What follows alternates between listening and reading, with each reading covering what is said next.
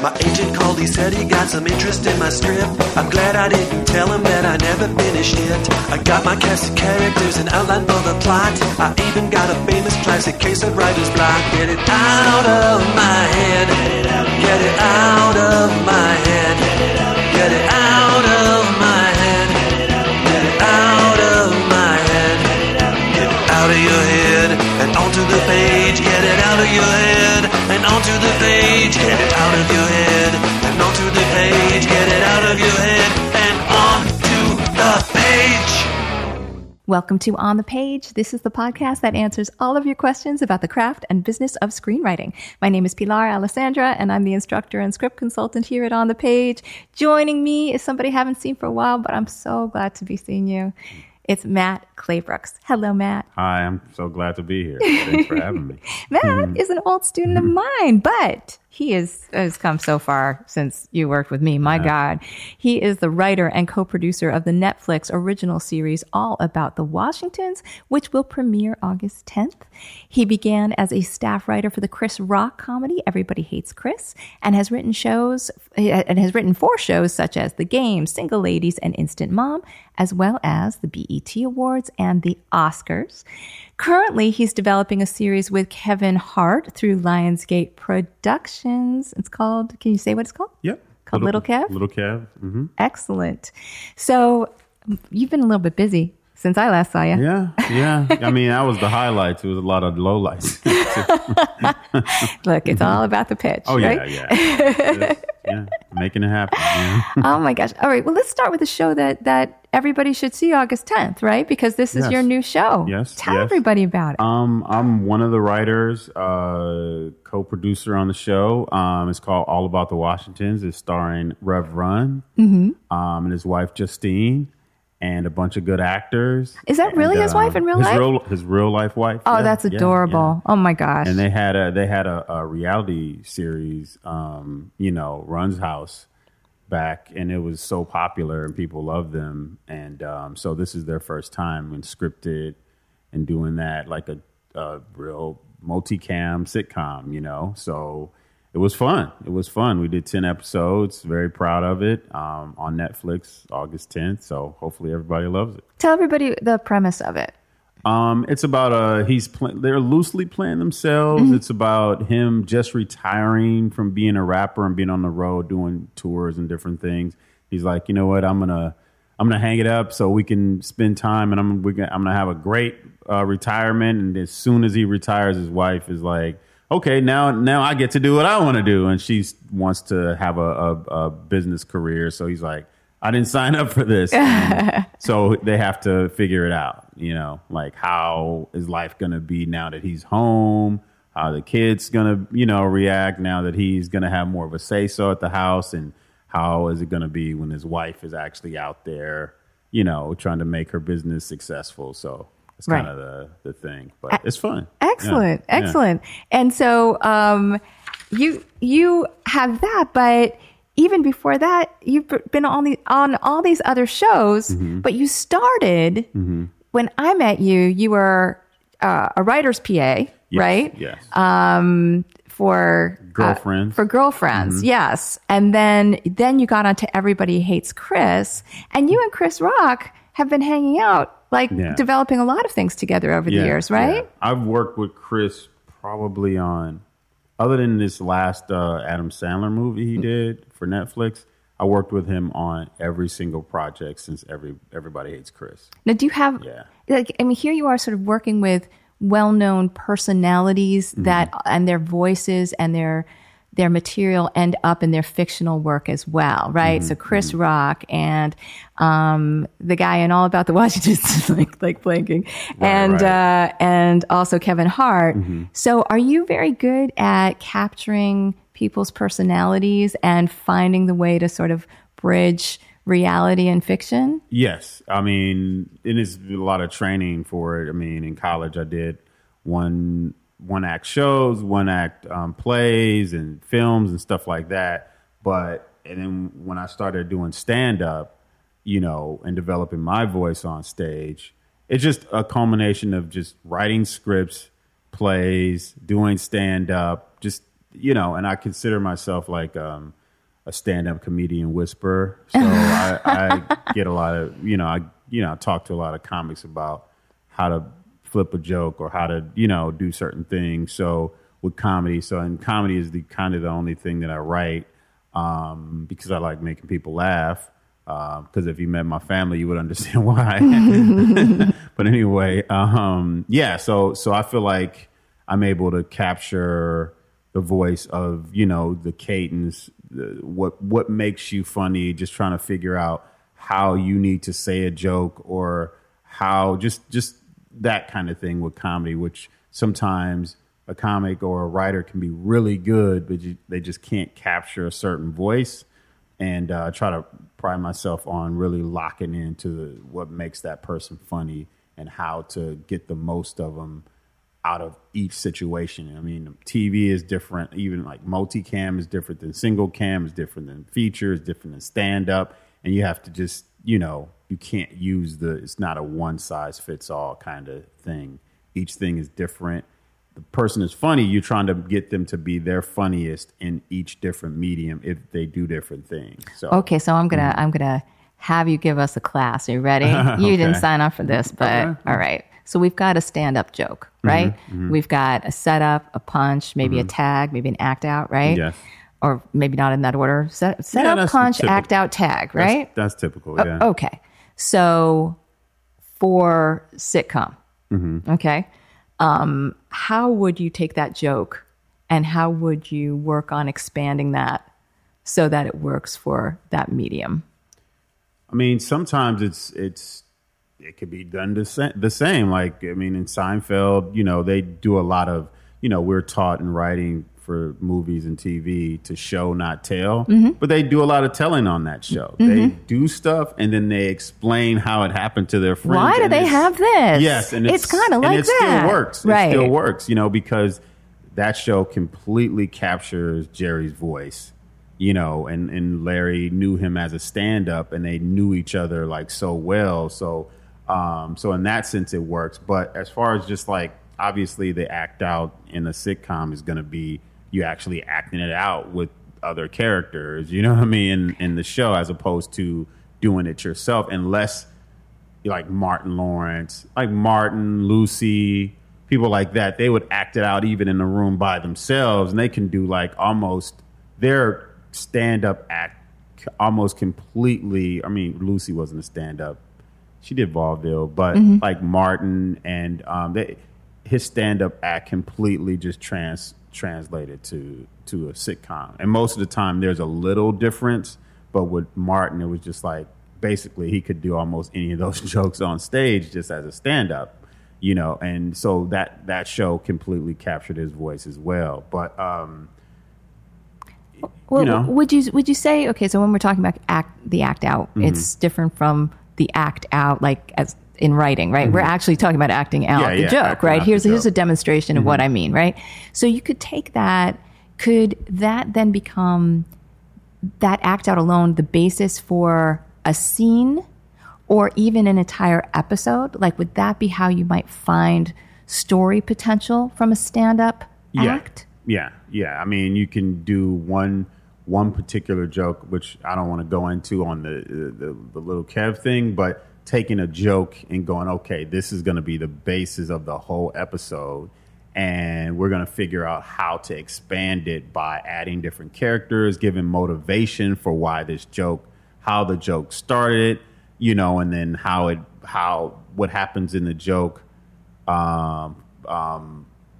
just informs everything else that happens in the so it can just be that kernel of a joke that just kind of blossoms into a whole episode, So could it be sort of like the setup for the joke becomes the first act of the show, of the episode, right? Because we're setting it up like this is the problem that as a stand-up, I'm like, why do we have this problem, right? Right. And then the punchline becomes maybe the twist in the second act, maybe even like the wah, wah, wah, like at the end of the second act. I mean, it can, or the whole setup punchline could be in the first act. It could be just how it plays out in a normal telling of a joke, and then how that person is got to deal with the situation. Yeah. You know what I mean? Right, It's like sure. that kind of thing. So it's like, and then you're acting it out throughout the episode, how you're dealing with the aftermath of what happened in that particular joke. Right. You know, so it could be expanded, or like it could be how you're saying, where the punchline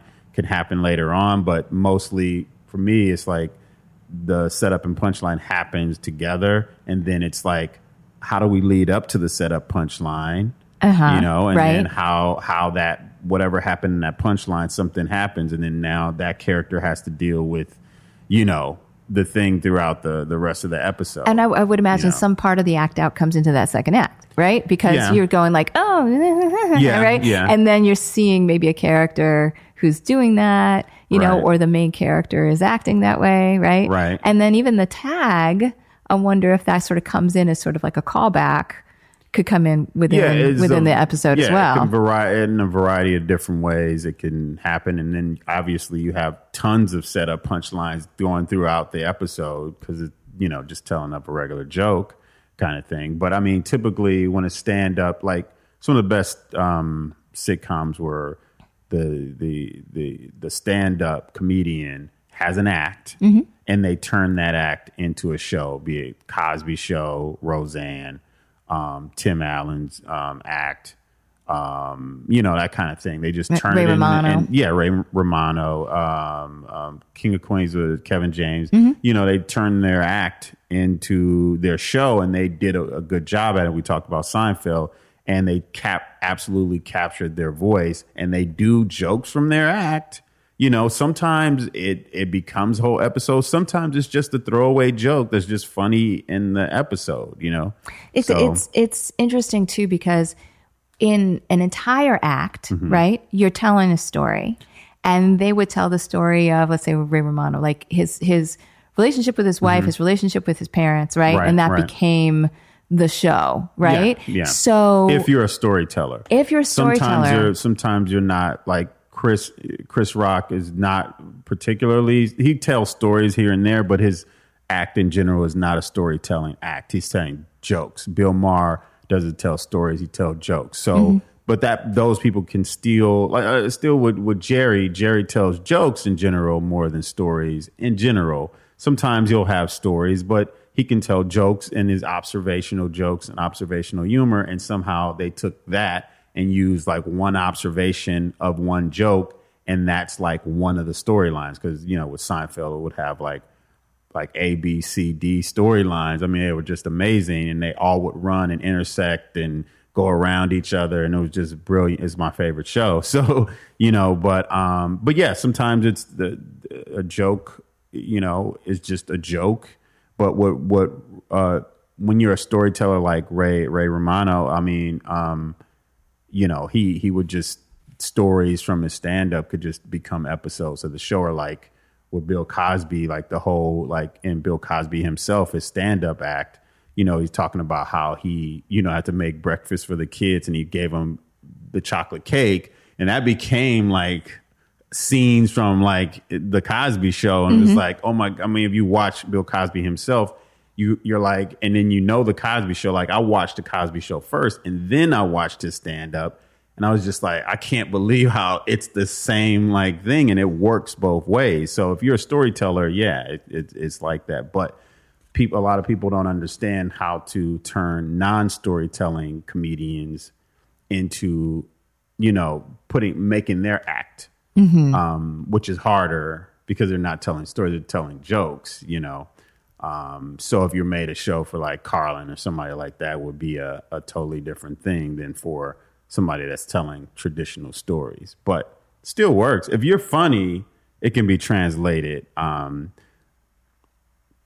Bill Maher, I don't know. I don't know how that would be a sitcom. He's got his own show. Like that's another thing. Yeah, but he's doing, because he translated his act into what he does best, which is this political kind of, you know, argument. I got a show for Bill Maher. Yeah. Okay. I can't say I'm a big fan either way, you know. Okay. I agree with the politics, and I'm not a huge fan of his, but this is what I would do with him.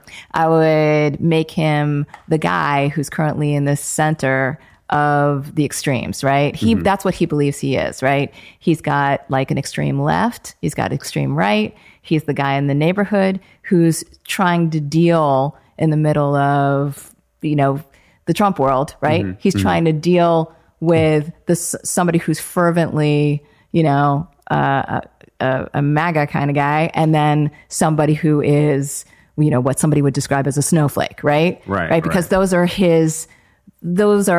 how he looks at the world. Right. So you create characters around him so that he could make his observations. What do you think? I think it would be, I don't know as a performer though, like, would that be, like he's so like, his act is so like, he's so locked into that I don't know as a performer if he could step out of that to just the acting part of it. I don't know. I don't know.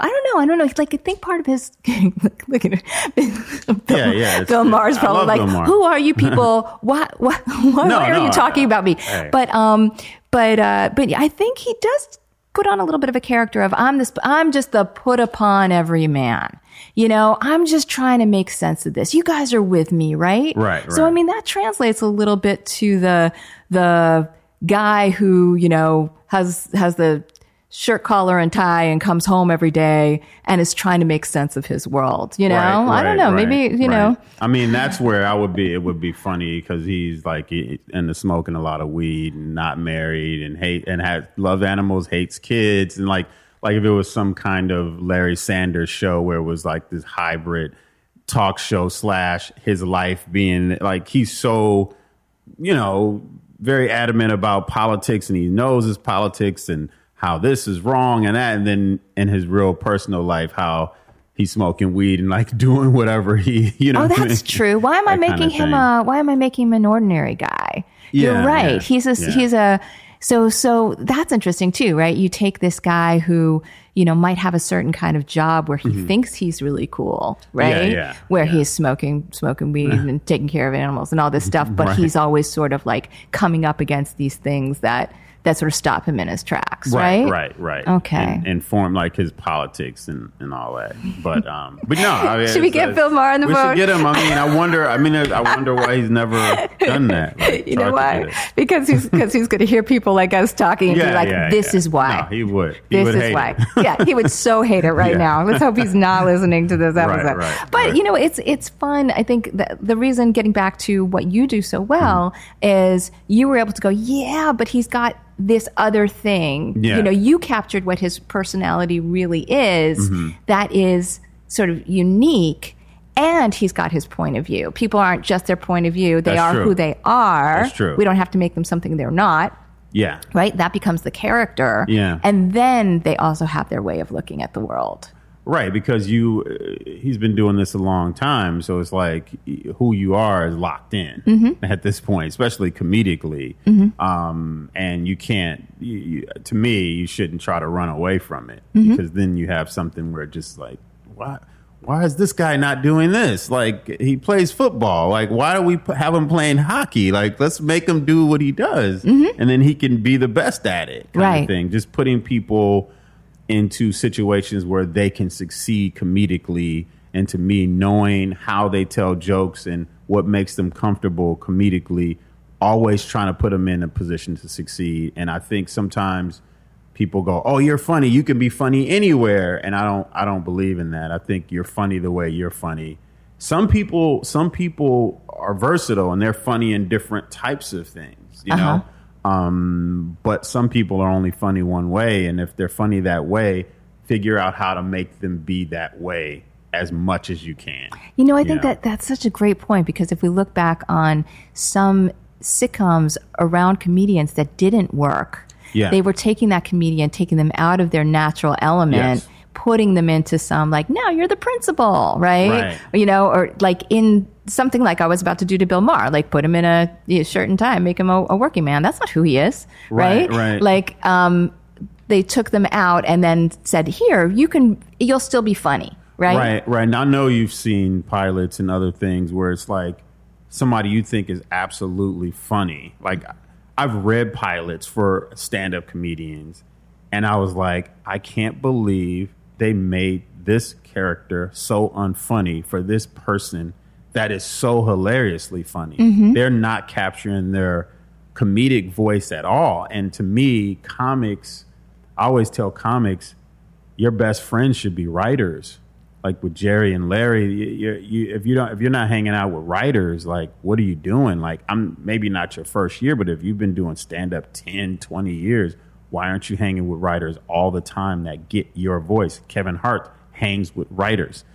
Chris Rock hangs with writers. Like, so therefore, when they do something, even if somebody gives Chris a script, he has writer friends come in to go, let's look at my part and make it me and make it funny. He doesn't just go, all right, where do I stand? No, he knows he wants to get himself out the funniest possible way he can. And the best way to do that is with people that understand you the most. And that comic writer relationship is so important because that's an intimate relationship where somebody knows you well. It's like a marriage, and Chris has a few guys that are, I'm fortunate to be one of them where it's like we get him comedically, and sometimes he'll jump off track and we're like, that's not you. And he's like, you're right. You know what I mean? Because every comic even thinks, I can give Chris a joke and he may go, it's not me. It's perfectly fine for Bill Maher. Like, I gave Chris a Bill Maher joke and I have to keep like checking myself. Like, I'm giving him a joke for some. I know his voice. I know his cadence. I know he wants a shorter setup and multiple punchlines. That's him. If I write a joke for, Dennis Miller, he has these long, really wordy setups and then shorter punchlines. They just have different styles, both funny, but I shouldn't give one the joke for the other one. Do you write for all these guys, or no, that's sort of like you've just studied how these guys talk? It's fascinating. And why? Like, what do they do a lot? Like, how are their jokes? A lot of times comics do the same structured jokes throughout their whole career, and it's like it's like a rhythm to it, like music, and you have to give that. It's like, somebody, J-Lo singing, you can't give J-Lo a Whitney Houston song. Like, right. Why would you do that? Like, she's not going to succeed. But if you give her a fast-paced dance song with riffs and she doesn't have to, like, really show this range of voice, then you can go, that's a song I can dance to and like, or whatever, And since you're talking about rhythm and cadence, I think that this would help writers when they're writing dialogue to think about when they're trying to find different voices, right? We were just talking about that off mic, right? You were saying you really like to be able to scratch off the name and still know the character. Some of that has to do with the rhythm of how they talk. Right. So even though we're talking about if we build something around a comic, you still want to capture what that comic really is. Right. You could steal their voice, right? Yeah. Let's say that we have a Kevin Hart, a Chris Rock, a Bill Maher, and who was the one you just said with Dennis Miller, right? And you put them all in the same scene, but they're called something completely different. They're, right. Tom, Dick, Joe, and Harry, right? But now they all have different cadences. They all have different ways of talking that might be interesting for somebody who's writing. Go, this person talks like this. And suddenly you get different rhythms. You get different, even a little of that point of view can sneak in there. Absolutely. Point of view and rhythms, like one character is a devout Christian. So they're always going to try to slip in some, morality in their opinion, to situations, and then somebody may be like, all they do is like drink all night, you know what I mean? And they're like always looking for times to, can we, trying to take breaks to go get a drink or something like that. So all of that stuff can make them, to me, sound different. Like, why would, erasing the name, especially pilots, like, and I had to go through that, like with some pilots I wrote, like, who's talking? Like, I wrote a pilot that had like four white female characters around the same age. How do you make them sound different? Like, but if you watch Friends, the pilot, that's Jennifer, that's Rachel, that's Monica. You knew who they were. That's Phoebe. You knew who they were if you got rid of the names, and they're all similar age. they're all dating.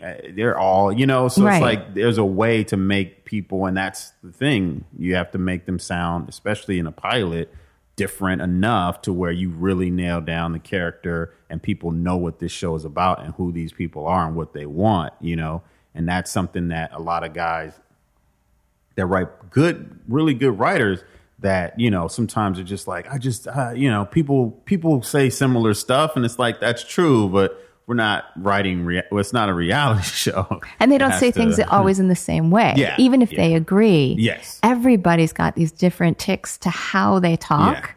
How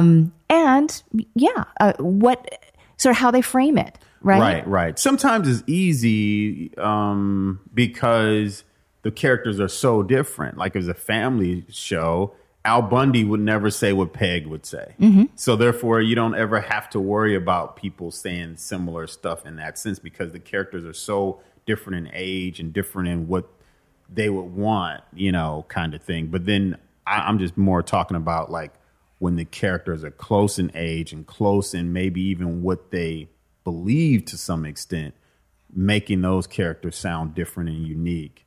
To me is a little harder, not impossible or, whatever, but it's harder than, I figure like, say the Golden Girls, everybody is so distinctive. Like I would never think Dorothy is Blanche. Right. Or Rose. Like you knew exactly who they were. And it was like, okay, that's why you laugh too, because it's like, oh shit, Rose is about to say something about St. Olaf. You know what I mean? So it's like, to me, and that when I was put in that perspective, it's like, okay, I'm not going to fight this.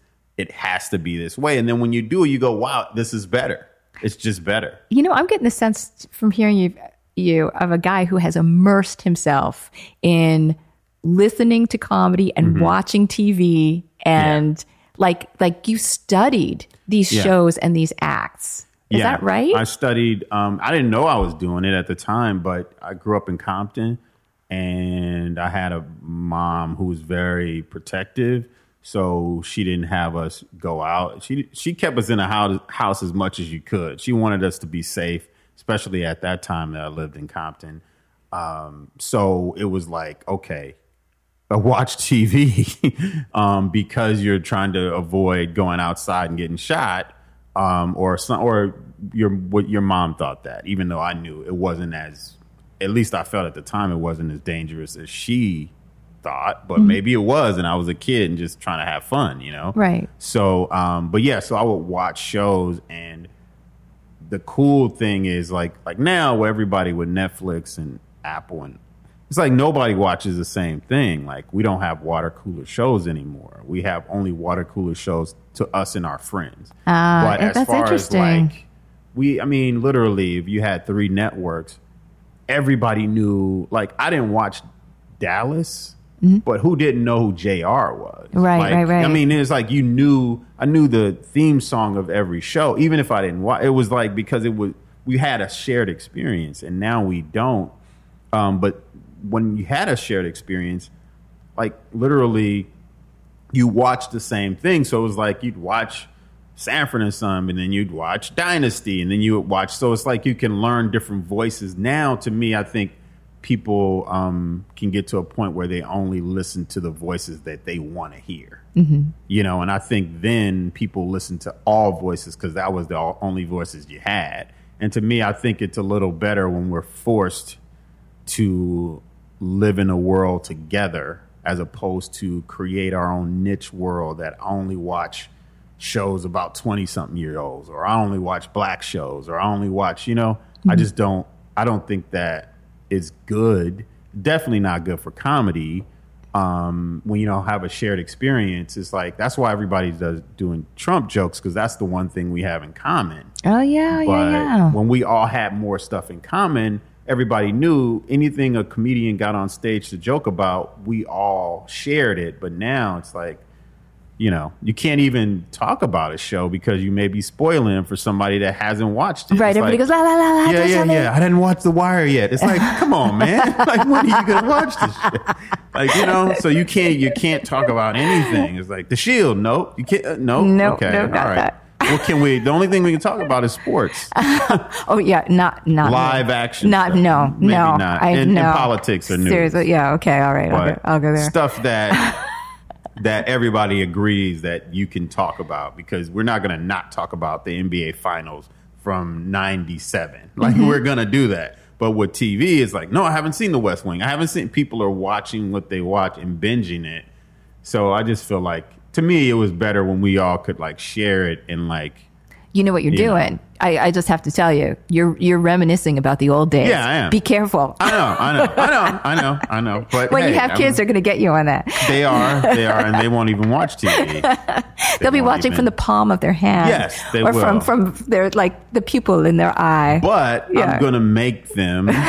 I'm going to make them not just watch one type of thing or listen to one type of music. You have to have an appreciation for different people, different points of views. And you should be forced to listen to stuff, because if you're forced, you may go, wow, I like classical music. I would never listen to it unless somebody forced me to.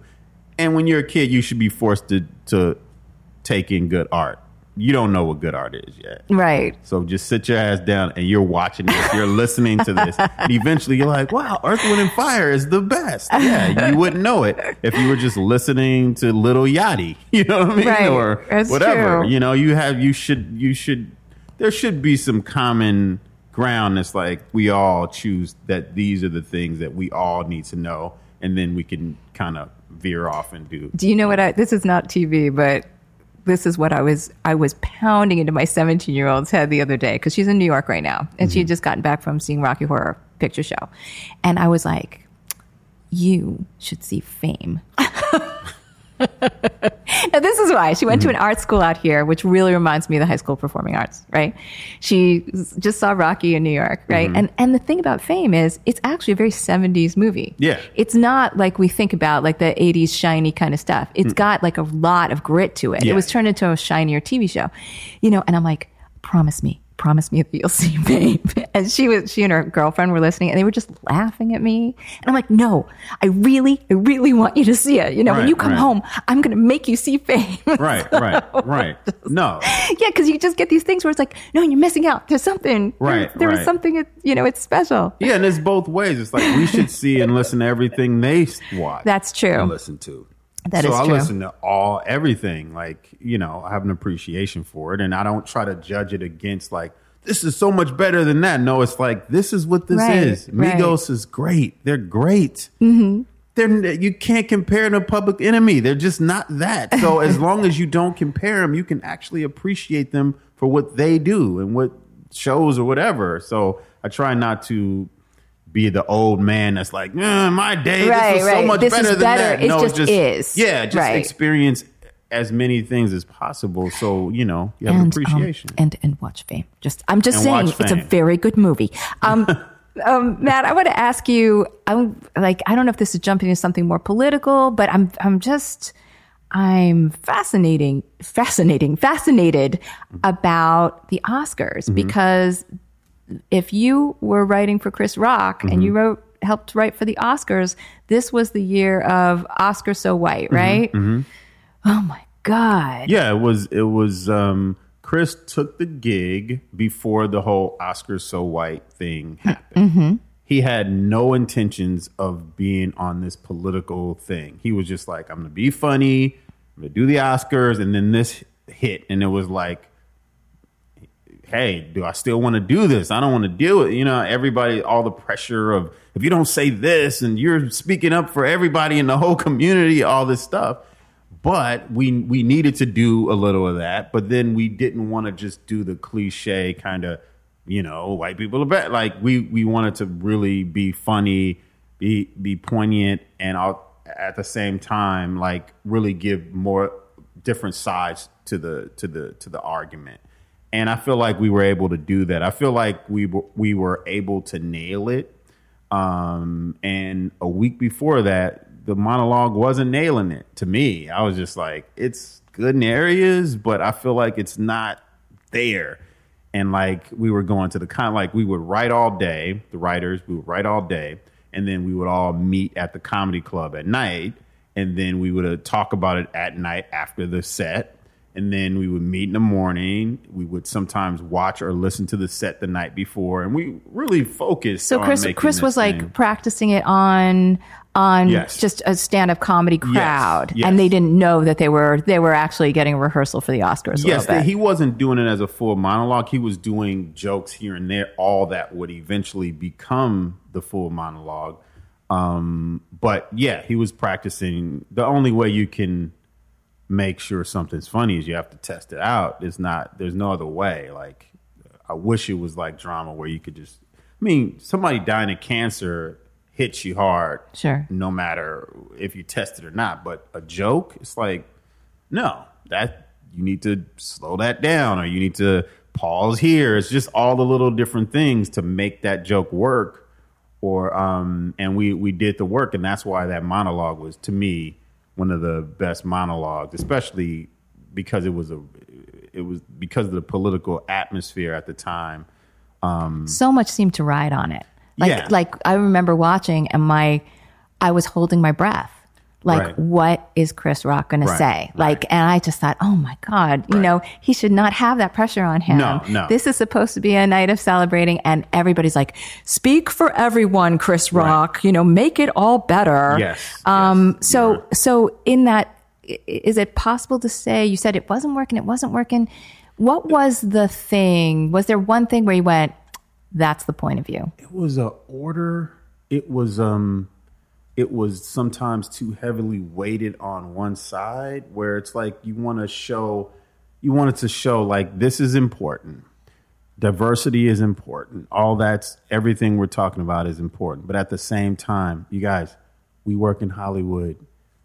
We're not curing cancer. We're not curing AIDS. Let's give it some levity as well. Stop thinking we're so important. Yeah, and that's the thing about award shows is it's a like pat us on the back fest kind of thing.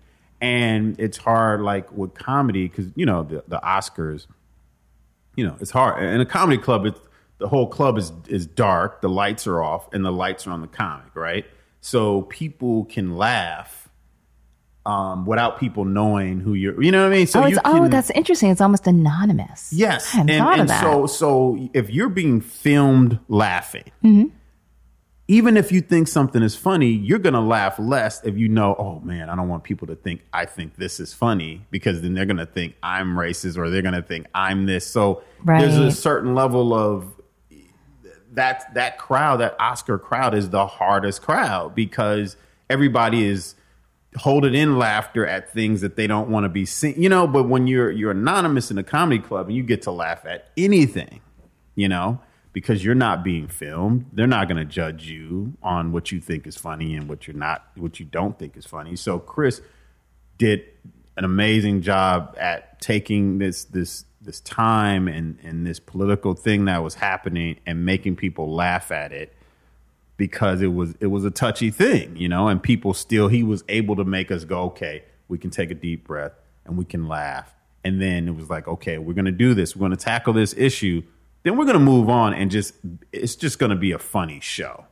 So the sketches we had to make funny, and the different bits we had to make funny. The Stacey Dash bit didn't work. That one dropped like a dead bird.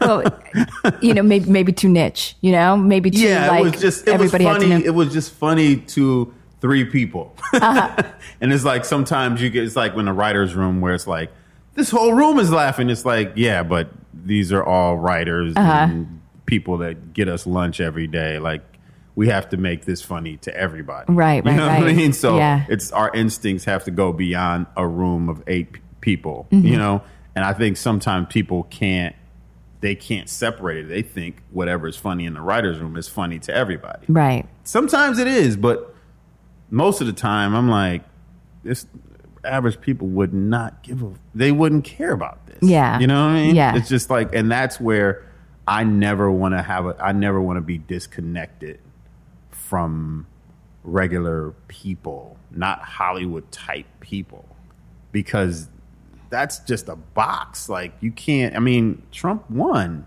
Yeah. Because we are all in the box thinking, he's going down. It's like, no, if we step outside the box, you go, okay, wait a minute, there's something happening here. Right. And to me, I never want to disconnect. And whenever I can't distinguish what's funny in a writer's room and what's funny in reality, then I'm done. Yeah. I'm done. And I never want to be done. So it's like, I'm always like, I write my scripts in Compton, you know what I mean, where I'm from. And it's like, I just have to stay connected to the real world. I never want to like cross over. Well, I can vouch for the fact it's been years, but you have stayed connected. It's a pleasure to see you. I have to say, I love it. Yay. Thank you for having me. So everybody, check out All About the Washingtons. Premieres August 10th. Netflix original series. Also keep a lookout for Kevin Hart's for Little Kev. Keep a lookout. Yeah. Hopefully it's. They're supposed to let us know this week, and if it's a show, it's going to be great. It's going to be funny. It's about Kevin growing up as a kid. I mean, it takes place my current day though, because we didn't want to do another retro kind of thing. We wanted to be current day, but it's a lot of the stuff. Some bits you've seen him do stand up, just fitting that in with and expanding the world to Friends. And you know, it's I always say, you know, Little Kev is The Simpsons meet The Wire. So if you like those two shows squished together. Well, it's only like everybody's favorite shows, those two. Yeah, right? yeah. Well done, Matthew. Yeah, very, very well done. I'm going to name drop and say that I got to teach for Kevin Hart at Heartbeat Productions in March. I got to work with his writers for 3 days, and it was delightful. And I got to meet Kevin, and it was the first thing in the world that ever made me cool to my 13-year-old daughter. Yes. And she was like, "What?" Like, he actually was on the phone with me when she came home from school.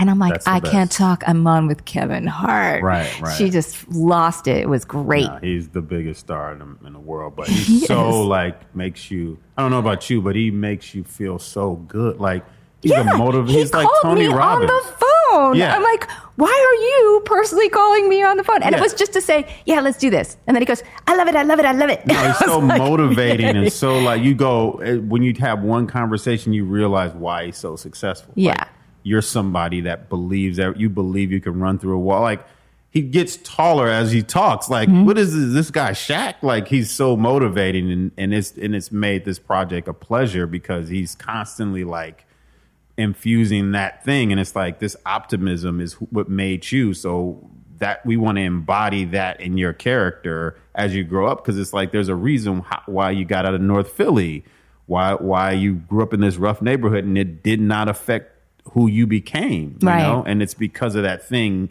just the internal, like, just faith that's just locked in, you know? So, and he really takes in the room too. Like, you know, what do you think? What do you think? Like, that's, I think when you get to a certain star status, you could stop listening, you know? And he's like actively always listening. What do you think? What do you think? Like that kind of thing, and that kind of energy. I remember we gave him like this kind of 1-page thing that he had to do. And he did it once or twice, and then he jumped off book, and it was like in order. Like, how did you remember? Like, because a comic's memory is a different thing. Like Chris is like that too, where it's like, get it. All right, I know the rhythm. I got it. I can do it. You know, and then you don't need the paper anymore, and it's just so funny. It's just like, see, that's a skill. People don't see them do that. They just see them do stand up. They don't see how they take this or that, or you're just having a conversation. They get on stage and they start talking about what you just talked about, and they made it a bit already. And it's just a skill. And that's why they're both. And I'm lucky to have worked with two of the funniest, best comedians, you know, in the world of all time. So, you know, it's you know, if I can work with Dave Chappelle, then I'm gonna just kill myself.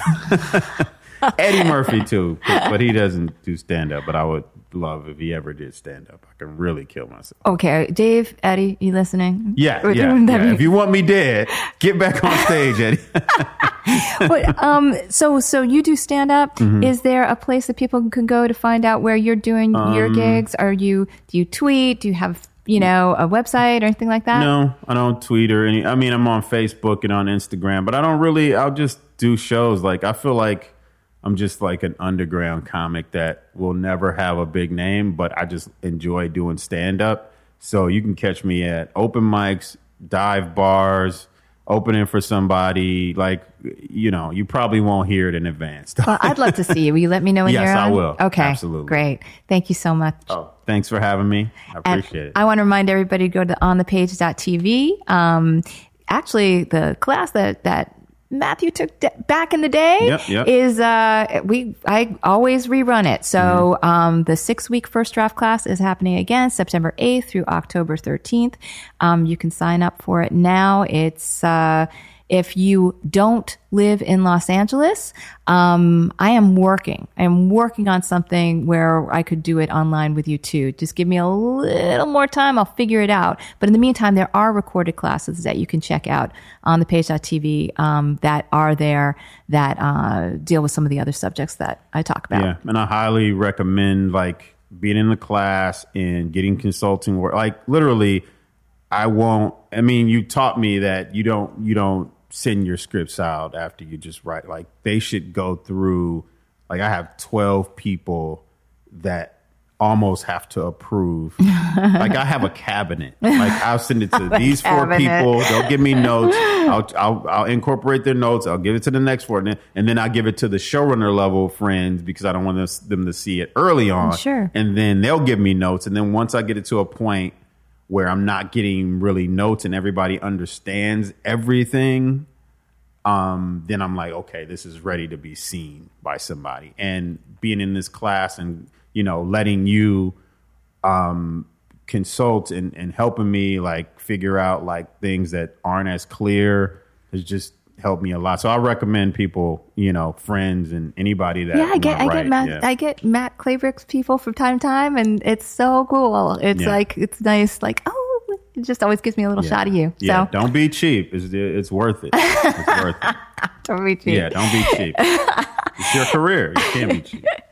Well, guys, I have to. I wish I could just stay here and talk. No, yeah. I wish I could, but you've got stuff to do. I'll come back if my show is picked up. Would you? Oh, that would be so good. Okay. All right. Fingers crossed. But in the meantime, I'll be watching All About the Washingtons starting August 10th. Awesome. I want to thank Matthew Claybrooks again for being a guest on the show. I want to thank all of you for listening, and have a good writing week.